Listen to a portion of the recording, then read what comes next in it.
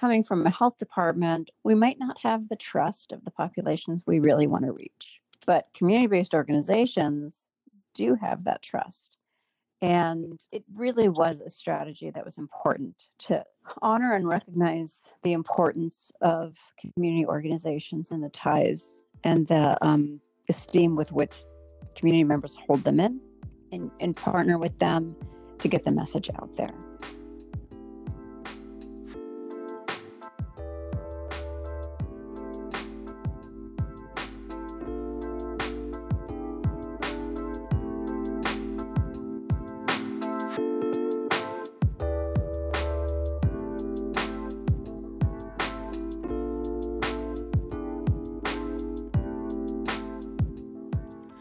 You are listening to In Praxis, a podcast from the Praxis Project created to support, hear from, and uplift the stories coming out of the ecosystem of base building organizing.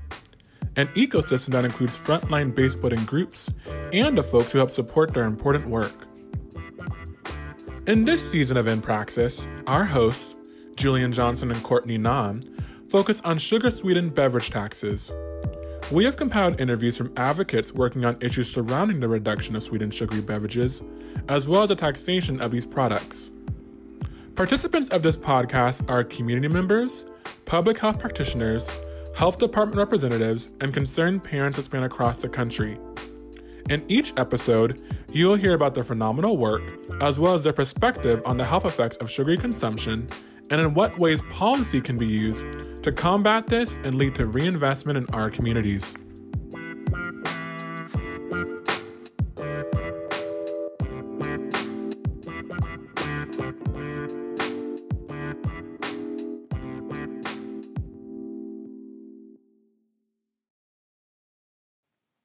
Hi, everyone. Today I'm here with Christina Gutta. Christina, would you mind telling us a little bit about who you are and what you do? Sure. So my name is Christina, and I work for the San Francisco Public Health Department. And I've been there for, a good 20 years now, which is kind of crazy to think it's been that long. I also live in San Francisco, and I'm excited to get to live and work in the same city because I get to see the impact of my work in my own community. I've been working in public health for about almost 3 decades, and all of that has been in the San Francisco Bay Area. I work in the health department to address the inequities to physical activity and nutrition. And in the 20 years that I've been there, about 17 or 18 of those have been focused in that area. And we've always done this work focusing on what people can do, not necessarily on the negative things that they shouldn't be doing, but how can we promote and make it easier for healthy eating and active living? So this is more so a broad question, but I'd love to hear how you first got involved in working on issues of health in general. Sure. Well, I, out of college, gotten a degree in English with no intention of teaching. I landed a job with a high-tech company, and I worked there for 3 years and laid off and ended up on a whim going to Prague with a good friend of mine who was doing research on condom manufacturing in Eastern Europe as part of her business school. So I ended up interviewing people about their perspectives on HIV and AIDS. And I had happened at the same time to pick up the book And the Band Played On by Randy Schultz about the AIDS epidemic. So all of that just sparked this absolute new fascination with health and this whole new field of public health that I had honestly never heard of. I was so upset to understand and learn how politics was playing into and very negatively impacting people's health. So when I got back, I researched what kind of work could I do and how could I get into that work. And I decided that my best shot at doing something would be to go into grad school and get a master in public health, which is what I did. And I went to San Jose State to earn that master's in public health and to kickstart a new career. Awesome. And so when looking at the issue of sugary drinks, when did you first realize that they were related to health problems? Yeah, that's a good question. I remember very clearly. We had started the Shape Up San Francisco Coalition in 2006, and I was serving on the Bay Area Nutrition and Physical Activity Coalition, their steering committee. And one of the partners there, Alameda County, in 2007, shared their new campaign called Soda Free Summer. We had just written a whole strategic plan, and honestly, it's probably the worst strategic plan I've ever led. Really wasn't strategic. It just had everything in there that everybody wanted to do. But it had nothing in there about sugary drinks. And since it wasn't really the kind of strategic plan that allowed you to say no to new projects, we just added that and started focusing on sugary drinks. The next version of the strategic plan, I might add, was quite a bit more focused. It did not have the kitchen sink in there. So it was in 2007 where we heard about the Soda Free Summer campaign that Alameda County had come up with. And they had come up with it because their director, Tony Eiton, had noticed. He was in Costco and just seeing people haul out, cases and cases of soda.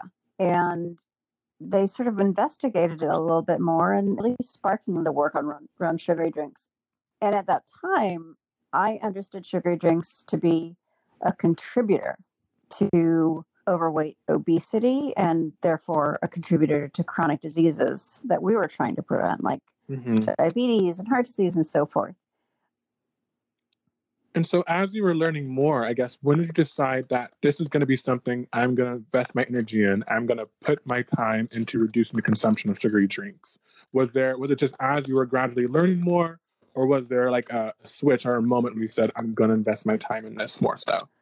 I think that the beginning of the Soda Free Summer campaign, where we, as part of the Bay Area Nutrition and Physical Activity Council, BANPAC, that is really what opened my eyes and made me realize that it's a significant contributor. Doing this work around chronic disease prevention, especially related to nutrition and eating, we all need food. And so that becomes a trickier discussion. It's trickier than, for example, tobacco. You don't need tobacco. You need liquids and you need drinks. But the fact that sugary drinks generally have no nutritional value became a really clear focus on why are we drinking it then? What value does it add to our health? At the same time, I feel like the science was really starting to grow and become more prevalent on the negative impacts of liquid sugar. As I learned, it's quite distinct in both how our body processes it and how it works in our system in terms of signaling the brain, changing our chemistry, and our brain not recognizing that we're full anymore. It just made me realize that it's much deeper and it is not an innocuous product. The industry played a role also in making it so cheap and available and just constantly increasing the quantity so that people were drinking amounts that were getting to that point of being really dangerous to their health. It wasn't just a one-time treat. It was a, drink this for breakfast, lunch, and dinner kind of a thing. Exactly. So I feel like pretty quickly after I was introduced to this of sugary drinks as a contributor to poor health, once we jumped on the bandwagon, and we haven't gotten off. And so in your current work, what are some strategies you've seen that help in the reducing the consumption of sugary drinks? There's a spectrum of work that needs to happen. Prevention Institute's spectrum of prevention is something that I've lived my professional life by for many, many years. Certainly back in 2008, it was clear to us that we needed to purely educate people why this is an issue. Even in 2020, we might still need to educate people about why this remains an issue. And so we started with that. We just started with that very basic soda-free summer campaign to educate people, educate the community. And we started to engage other coalitions and organizations as partners and educators, different providers, getting them to help us figure out how to decrease consumption of sugary drinks. Part of that education was going to our city family, if you will. And we presented to the leadership at Recreation and Parks Department. They were with us right there next to us. And after we presented to them, they did two very important things. They pulled the vending machines out of their community centers, and they created a policy for their summer camps. Their summer camps would be soda-free. And they changed the snacks and the drinks that they served to children so that it was basically, spa water, fruit or herb infused water, and healthier snacks. They were really one of the ones to get us thinking about organizational wellness policies. And so that was sort of the next level. It's all about shifting the culture, the norms, changing the conversation around it. Because we did have a big policy goal. The coalition was always operating on something of a shoestring. Well, they had staffing provided by the health department. We didn't really have much of a budget unless we got a grant or two. And we were really clear that we needed a sustainable funding stream to really do the work around chronic disease prevention. The idea of taxing sugary drinks became something that the coalition made a priority as we worked with policymakers to write legislation that was grounded in public health, that was grounded in data, and to make a case for why sugary drinks, what's special and unique about those. So we sort of moved up that spectrum of prevention from awareness and education to building coalitions and doing organizational change to finally the one at the top that really looks at policy change. And so San Francisco is one of 4 jurisdictions in the Bay Area that now has a soda tax. It took San Francisco 2 tries to pass a soda tax, one in 2014, which did receive a majority of votes, but required a supermajority. So it technically didn't pass. The second attempt was successful. That just required a simple majority to pass. And so that passed in 2016. And we do look at soda tax as a way to decrease consumption in a couple of ways, because some populations are more price sensitive. We hope that reduces consumption, and that importantly to take the revenue and put that money right back into the communities that are both targeted by industry and therefore drink more sugary drinks and have higher rates of chronic diseases. That is really the way that we hope and expect the soda tax to have impact in the community. And you mentioned that you had to go through 2 rounds of trying to pass the legislation, but I'm wondering, and the stages of like awareness and education and coalition building and organizational changes, was there any pushback you saw on the community level in response to the different initiatives you guys were trying to roll out? Certainly, with respect to the tax, there was definitely pushback from the community. And I think some of that was just acknowledging that it might and it could hit poor people harder, and that they had more important things to worry about. I mean, San Francisco is a really expensive city, and housing was really far more important, or violence. And so it was sort of a both and in terms of just the issue of sugary drinks. Like, why should we be bothered with that? Doesn't seem to land fairly. And one way we address that is after the 2014 tax didn't quite make the mark, we worked closely with UCSF and the Heart Association, the Bigger Picture, which is a great resource for those that want to use videos developed by young people about sugary drinks. Partnered with them to work with a number of different community organizations to put funding into the community. It wasn't a lot of money. It was just a little bit of money. but to engage community-based organizations and to do that education. Because coming from a health department or an organization like UCSF or Heart Association, we might not have the trust of the populations we really want to reach. Mm-hmm. But community-based organizations do have that trust. And it really was a strategy that was important to honor and recognize the importance of community organizations and the ties and the esteem with which community members hold them in and partner with them to get the message out there. And once we did that, we had some other natural allies that had developed as a result of that became just absolutely key constituencies in the 2016 campaign. Mm-hmm.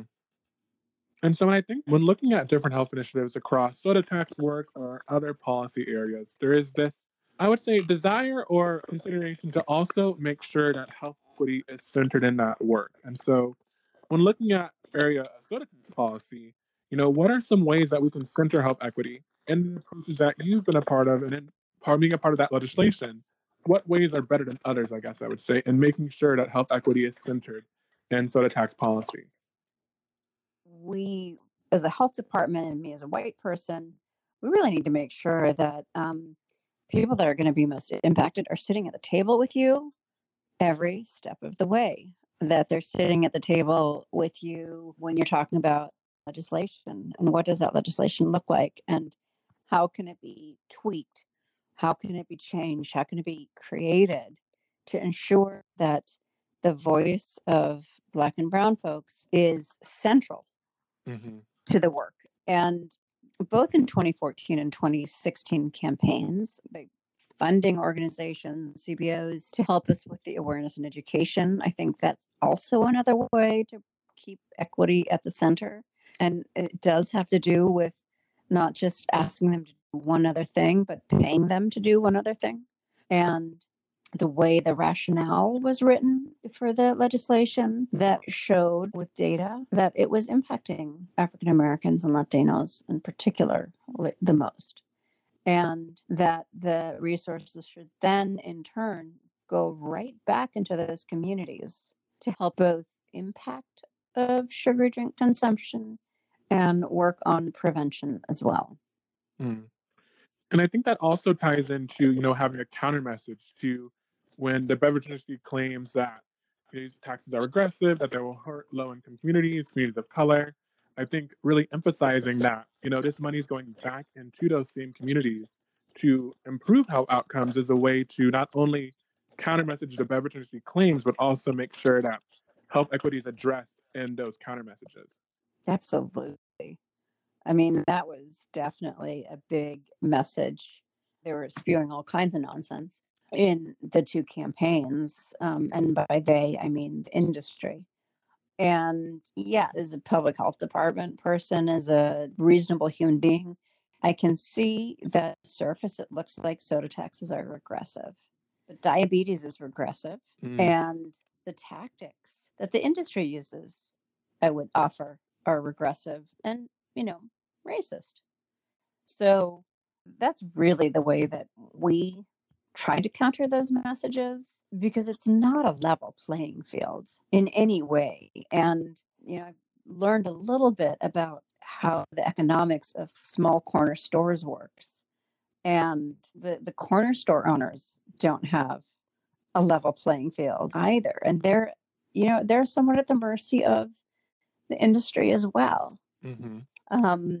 And so money is often the driver in everything. And the industry has the money to create demand for their products, to make sure that their products are placed in exactly the right place, to make sure that their products are priced in such a way that they're extremely affordable. When a sugary drink is less expensive than a bottle of water, that's just, I still can't wrap my head around how that is feasible when you think about the ingredients and all the marketing. I mean, the amount of money that the industry spends on marketing is insane. So how is it that a soda is less expensive than a bottle of water? Exactly. And that shows their market power. No, yes, their market power and the unlimited amount of money and funds they can throw at, health Yeah. departments and advocates trying to make change. Yeah. And I think for me, I have definitely become more familiar with soda tax policy and the work that people like yourself are doing over my time at Praxis. And I've seen a lot of parallels of how it draws to tactics of the tobacco industry in terms of Yeah. really trying to create these narratives that, are ingrained in the community members' minds. So that way, when people try to show that soda and sugary drinks are causing harm, it's met with either denial or just hesitance to try to make changes. And so I think a lot of people will say, well, the next best thing to do is to continue to pump out more research, to continue to do research and, refute these industry claims. And so my question for you, I guess, is do you feel like that is the right way to go? Is the strategy to, continue to pump out more research to refute industry claims? And if that is the case, what are the most pressing research needs in order to advance that fight against the industry? I mean, I can't help but roll my eyes and laugh because, on one hand, during the campaign for the soda tax, and in their case against the soda tax, the industry claimed they need more education. The consumers, just once they know they can make the right decision, and y'all can educate people, and we can help educate people too, which I would never trust in industry because we've seen with tobacco what that looks like. And so, on one hand, they're saying you don't tax people, it's regressive or whatever. They're going to say all your groceries are going to go up in cost because of this tax on sugary drinks. And really, when all you really need is people need to be educated and they need to exercise more. So they're going to deflect it. And when San Francisco decided to take them up on this notion of more education and recommended and wrote legislation to put a warning label on ads promoting sugary drinks, they suddenly said, you can't do that, and that's not going to work. Education doesn't work. And so I've seen Wow. both sides of it from them. And I mean, if education doesn't work, why do they spend so much money on marketing? I just think Exactly. that no matter what public health says, or anyone that is going against what they're saying and against their stance, they're always going to come up with something else. So, do we Mhm. need more research to counter their messages? I don't know. Maybe. I know as a public health person, there are a couple pieces of data that remain elusive. And this relates very directly and specifically to sugary drinks. It's what is consumption really like? Yeah. And that's the hardest piece of data to get that is reliable and stable. We can get sales data. Sales data isn't quite the same as consumption data.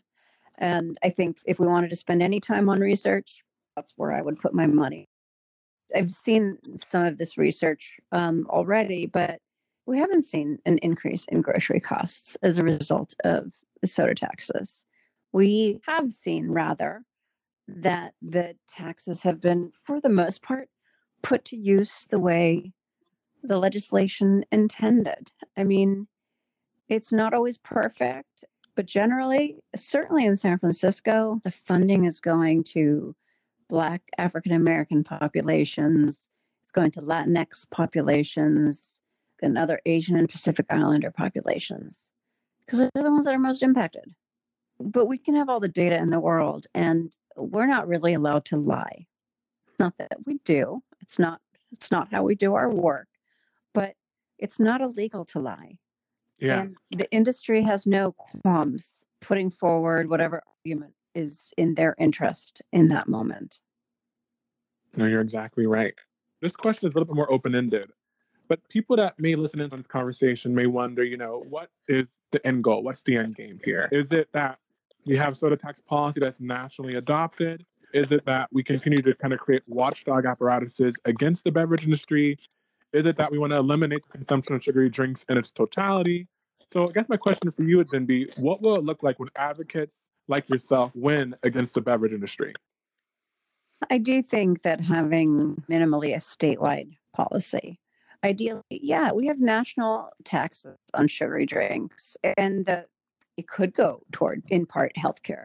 The early version of the healthcare legislation they were proposing using soda taxes to help fund the ACA. And that obviously did not happen. But yes, I think we need national policy. Are we going to fully eliminate sugary drinks? I don't think so. And I don't think we need to. They're fine as a treat every so often. I mean, my child has a soda every so often. She doesn't get it every day, and she certainly doesn't get the supersize. But until the industry takes a responsible approach, I don't trust them. They haven't shown that they're trustworthy because their bottom line is making money for their shareholders. And we know that the industry isn't going to protect our children. Mm-hmm. And so we need to protect our children. And that can mean all kinds of things. While in San Francisco, we've required that there are no sugary drinks in our schools and vending machines, every so often you come across a vending machine with sugary drinks in our schools. It's hard to make that work uniformly, at least at this moment in time. So I think that we, as adults, that's our job, is to protect children. And maybe it looks something like you can't just go up to a soda machine and buy sugary drinks. I mean, I remember when I was a kid and you could go get yourself a pack of cigarettes. And maybe that changes too for sugary drinks. Maybe we start looking at that you need ID to buy a sugary drink. Mm-hmm. Those ideas are certainly out there. And if the industry isn't going to ensure that children are safe, then we need to. Yeah. And it's always going to be easier if we have national legislation. It's more fair to all merchants and everything. It's just easier. We might get there, but it'll be a while. I don't think we need to worry about whether the beverage industry is going to make it, or that they're too big to fail, if you will. Because have you seen the explosion of flavored waters out there? I mean, they're constantly reinventing themselves. And they create a demand for these sugary, syrupy, sweet drinks that are really bad for us and very, to the point where sometimes it can be poisonous if you drink enough of it every day. And they can reinvent themselves to create delicious, refreshing products. If we're worried about the business end of it, honestly, I really would rather people drink water out of their taps, assuming that their taps are safe. But that for me, that's really what I'd like to see, is that people are drinking water from their taps and spending their money on other things for their families. I think that's a great way to end it. Thank you so much, Christina, for taking the time to speak with me. Before we close out, is there anything else you'd like to add? I think what I would add is this work around sugary drinks has been an incredible effort among public health advocates, community advocates, scientists, politicians, researchers, parents banded together to create a healthier and safer place for our children, for all of us. And we're all building on the work of other people and others. And, our movement is building on the movement of tobacco-free advocates. And so I think what I would just say is I'm grateful to all the community advocates out there that stood with public health and really helped us move the needle on sugary drinks. I could not agree more. Thank you so much again, Christina.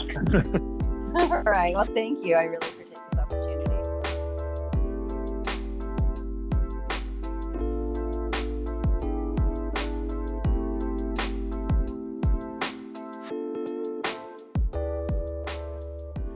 Thank you for listening to this episode of In Praxis. We hope you all enjoyed it. Make sure to visit our website, www.thepraxisproject.org, where you can check out additional episodes of other guests, as well as learn more about our work.